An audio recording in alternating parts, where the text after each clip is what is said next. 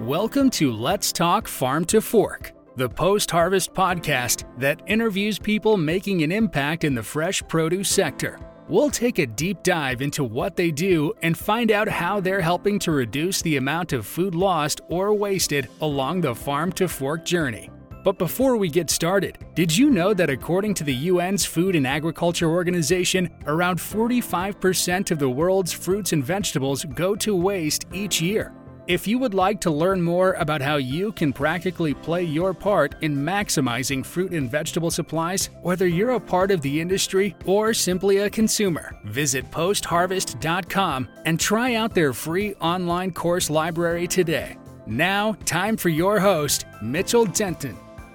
Hello, and welcome to Let's Talk Farm to Fork, the post-harvest podcast that interviews people of interest across the food supply chain.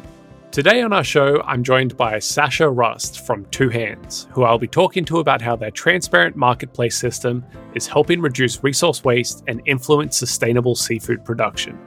So with no further delays, let's get started. Good morning, Sasha. How are you? I'm good, Mitch. I'm good. Thanks for having me here. Before we get into it, would you mind telling us a little bit about yourself and what you do, and maybe a fun fact about yourself that most people don't know? Yeah, sure. No worries. Look, I guess first and foremost, I guess I'm a little bit, food and agri obsessed. I spent about 10 to 12 years working as a chef after having a very luxurious upbringing around, a hobby farm and parents that only bought organic food and all that kind of thing, making pasta at home after school, that kind of thing. So I was pretty lucky in that sense. That obviously, fell into me being a chef, as I said, and then opened a few restaurants here in Melbourne where I currently live. But these days I have a bit of an overinflated title of food systems architect working at a startup called Two Hands. And that was sort of a bit of a lead on from a few years in the conservation space, working on seafood supply chains, especially for the food industry and things like that. So my career has kind of jumped around a little bit around the food system, but it's always been focused on that final point of, awesome food for people to eat and enjoy, right? Fun facts, geez, where do you start, right? I mean, it's probably hardly a unique fact to me, but, I've got a bit of a noodle soup obsession. There was this one trip where I went to Japan a number of years ago now. I mean, COVID, obviously, and I've sort of always dubbed that as ramen day. There was a day where I sort of managed to fit in, I think 3, I think it might have been 4 if you consider the 4 a.m. ramen in there as well. And so it's every meal was ramen. And so ever since it's been, dubbed as ramen day. I recently found out actually that a good friend of mine has the exact same story. And we were telling each other that story pretty much at the same time at the pub. And I'm just like, yeah. That's why we're friends. That's awesome. I'm more of a udon person myself. Nice. Yeah. But I love a good noodle soup. Look, can be partial to udon, right? It's all good.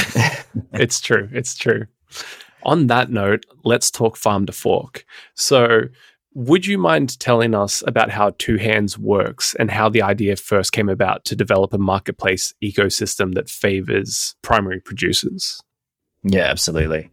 Look, I mean, at a really high level, Two Hands is really about a food system rebuild. I've started talking about it as the development of both a digital supply chain and a physical supply chain in tandem. So it's that tension point between the digital and the physical where we really play. So fundamentally what we're doing is we're building a direct sales channel from primary producer through to customer, be that a chef, restaurant, food retailer, or whatever that might be, stripping out middlemen where they're no longer required. The interesting thing about the supply chain is that we have all of these layers of product handlers or logistics agents or marketplaces or things like that that have kind of come into play out of necessity in the past because people have needed that to have some support in warehousing or inventory management or sales or whatever that might have been. But these days, technology can do all of that. And so, the 30 to 40% of margin that exists in a lot of food supply chains is actually not really required. So that money can be better distributed. So look, ultimately what it will look like in the future is, as I said, primary producers will be able to sort of own their own markets and sell directly to their customers, and the supply chain will act in a really decentralized manner through this marketplace mechanism, whereby processors and value adders and things like that work as service providers, not stock owners, thereby sort of making it more efficient, more streamlined. And of course, the really critical part is that implementation of blockchain for traceability aspects. So, we're really getting that harvest data straight through to the customer in a really digestible way to give you that certainty of source and provenance. Oh, that's great.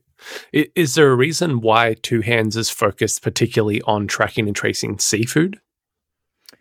The seafood part of what we're doing is really where we're at today. And certainly it's not going to be where we're going. Certainly not where we're only going to be in the future. Prior to my work with Two Hands, I was working in the conservation space for a number of years. I developed a now national program that's basically a seafood sustainability guide targeted at the food industry, trying to get the food industry to change their behavior and source more carefully and whatnot. And so it was really about sort of giving that sector the tools to make better choices. Now, through that work, where we effectively were giving a traffic light ranking to the majority of species that you see on market, and we were delving into the supply chains and fisheries management and doing all of that work to sort of determine what is and isn't sustainable by a really robust kind of peer-reviewed criteria, it became very clear sort of the extent of the traceability problem in seafood is pretty incredible. The way a huge amount of it is done around the world, and Australia doesn't escape that, is really using some fairly archaic systems. Paper-based systems are often, so you're talking literally a handwritten note stuck onto a tub, often sitting on the ice, getting wet, and you can imagine how a piece of paper sitting on ice over a 36-hour journey holds up, right? Totally. And then that product can end up in markets being aggregated. All kinds of things go on in that space. Not to mention some fairly long-standing, and this is a bit of a controversial topic, but long-standing archaic power structures that exist in that sector. And so all of that means that traceability in seafood has been very, very hard. And so it's sort of made sense. A, I knew the sector, but B, the problem was the biggest. Okay, so seafood is obviously a huge problem area, but expanding into some of the other food categories, what's that going to look like moving forward? Yeah, look, I mean, no sector escapes some of these issues, and it can always be done better, right? So, we're already working in beef, both in the US and Australia, and, that's a whole different system solution, right? There's different supply chain partners, there's different processes, there's different methodologies, there's different power structures, different, organizations working in that space. And so every product category has its own challenges. Yeah. But, we're also about to start working in poultry and other land proteins in Australia as well. Fundamentally, the idea of building a digital and physical collaborative sort of decentralized platform, I know they're all sort of big buzzwords, but fundamentally that concept can be taken anywhere. But we need to do it in a way that is really market appropriate, right? This is something I was discussing with someone the other day about another platform in the UK that was doing similar work to ours, and they found themselves in a position where their main market was chefs, and then on their platform they had sort of a smattering of products, like one butter, beef products and seafood products and a couple of vegetable products that were all traced back to farm and, super legitimate and everything that we want to see. But it wasn't actually a functional platform from a consumer perspective, from a market perspective. So in that way, we're taking a slightly more reserved and, I guess, strategic approach to how we roll this out. Okay. You were mentioning blockchain before. I find a lot of people, when you're talking about blockchain, it just straight over their head. They're just like, what are you talking about? Would you be able to explain as best as possible to the listeners how Two Hands is using blockchain technology to help reduce the environmental impact of Australia's oceans? I can certainly explain how we're using blockchain. Can I explain blockchain? Ooh, nobody can. Yeah. No. Yeah, look, absolutely. I mean, I started touching on it earlier, right? I'll try maybe using some examples. I mean, fisheries are sort of a highly complex thing, right? And fisheries management systems are also highly complex by nature. Yeah. They're also a human construct, right? We're applying a management system over a biological, natural space. And therefore, it's sort of inevitable that these management systems sort of struggle a little bit to handle the diversity and the population variances and all of those things that matter for a sustainable ecosystem or fishery or whatever you want to call it at the micro level. Yeah. The other thing to keep in mind is that the market doesn't actually currently differentiate between a species fished from two distinct populations in similar locations that may have completely different health. And so a really good example of that would be something like abalone, where abalone populations can be entirely located around a particular reef or very micro level region, right? So what will often happen is those abalone will be fished in various regions and then aggregated and called Victorian abalone. And that's about as good as traceability is today. And so that means that you can fish out a whole population of abalone quite realistically, and yet we could consider the Victorian overall abalone stocks to be very healthy, but you've wiped out a population. Sure.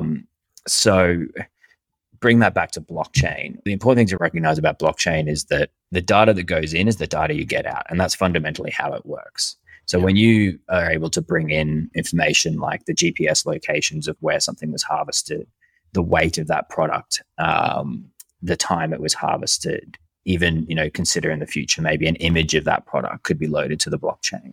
That means that all of that data can then be attached to a physical tag or some method of attaching it to that product, which then means that that product can be verified at the end of the supply chain, whether it be just by looking at the data and weighing the product at the end of the supply chain and matching that with the product that went into the supply chain. Or as I mentioned, this is something that is totally in the future, but why couldn't that be image recognition, right? Yeah. And so there's flaws in that. And, many people listening to this might go, yeah, but blockchain's not perfect because, again, so the data's wrong going in. That means the data's wrong going out. And yes, that's all true. So it's up to us. And this is where I was talking earlier about that physical and digital kind of interplay. Like, it's really important that you get that collaboration and you build that relationship in a really robust way.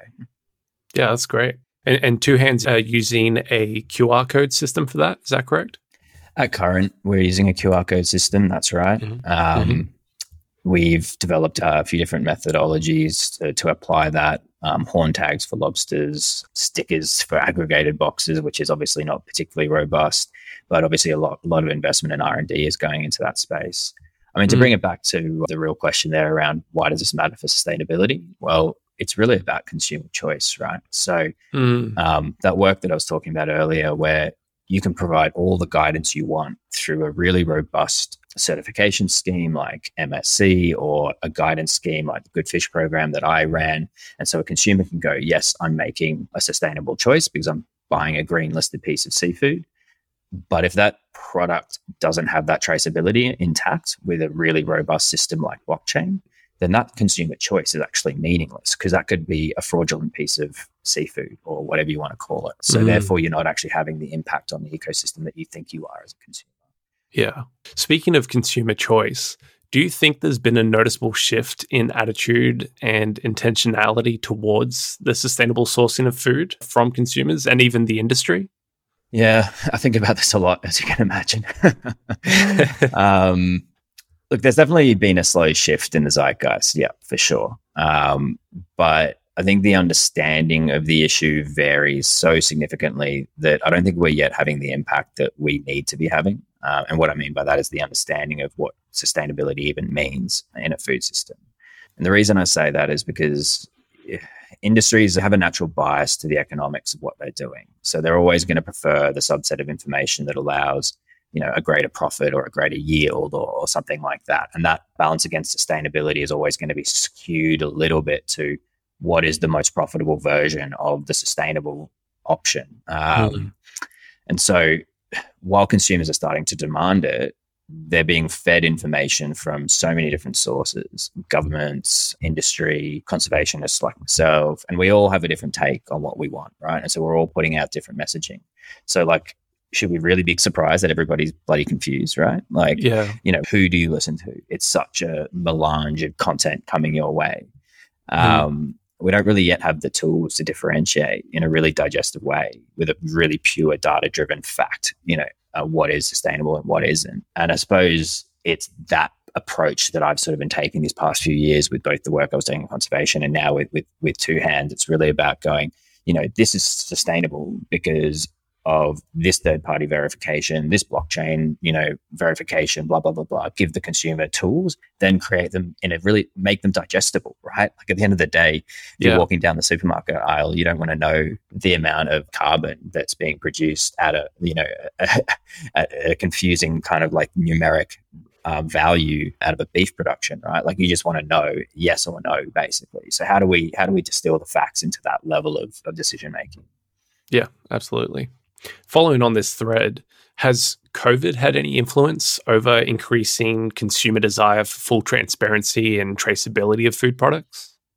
Look, I certainly noticed a bit of a shift in people's sense of the importance of that to them. And I don't know if that's, because people had a lot more time to think. They sat back and they sort of just went, oh, what's actually important to me? I've had a number of chefs come to me, a lot of friends or people in my network that over the last sort of year and a half had just picked up the phone, and the conversation has been like, oh, I really love what you've been doing, which is obviously super humbling. But then it very quickly goes into, I just really want to do something for me. I just really want to, all of this has made me think, and I just want to do better. Like, I think I've been so like strung, like tied to this business or tied to this methodology or tied to how busy I was, and I haven't had the chance to do things right.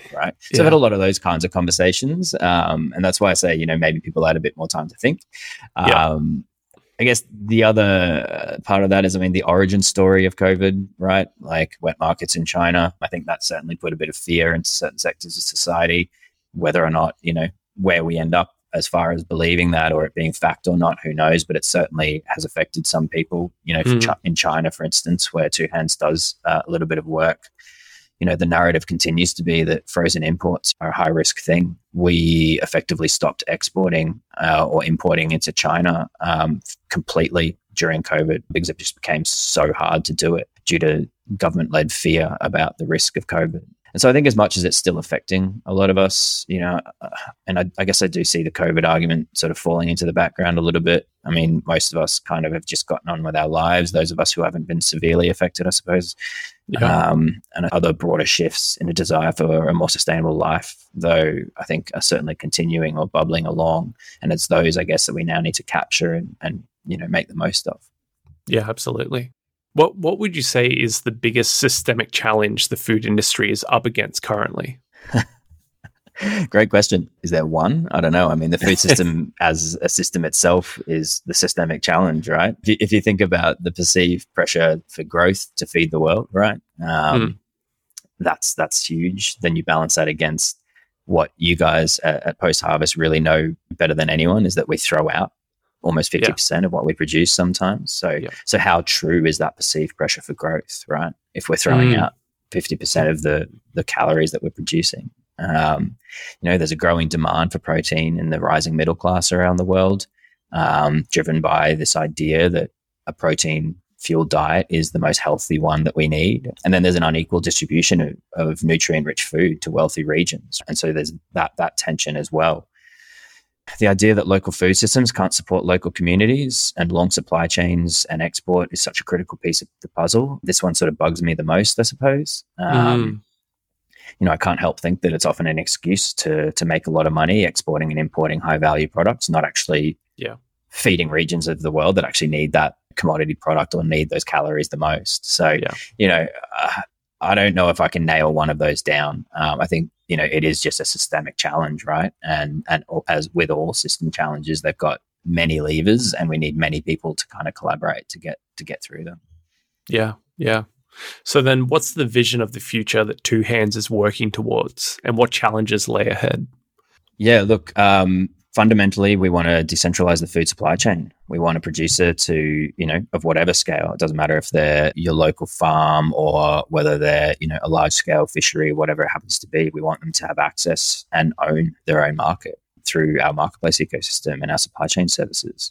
We want processors, logistics agents, all of those people to be a service to those primary producers so that the power falls back into the hands of primary producers. They can earn a little bit more money. They can invest in sustainable management and all of those things that we want to see. So, that's fundamentally the vision. We want that recognition of the primary producer back. There's such a disconnect, right? This is that really romantic commentary that you hear all the time of like, oh, how good would it be if, you knew the name of your farmer? It's like, yeah, cool. But it's actually kind of true, right? It's a very loose, non-factual reason, definitely. But, I really do believe that the fact that we're so removed from the production side of our food means that we just don't care. If you don't know where or how your fish is being fished, 200 nautical miles off the coast of Australia, why would you care about it? It's so beyond your imagination. So the idea of bringing that story in front of people, I think is really important. You asked about challenges as well. And, like every disruptor that's around there, we're already facing backlash from the status quo, right? People that are, I guess, sitting in that place that I discussed, being removed from the food system, or, be asking them to adapt their business models. The inevitable is happening. They don't necessarily see the benefit straight away, and that's normal for human behavior, and we're accepting that. But that's like every disrupted industry, right? And that will no doubt intensify. So watch this space, I suppose. Yeah, totally. When it comes to food loss, waste, and sustainability, what's the biggest area related to your role that you're curious about? Interesting. It's a really good question.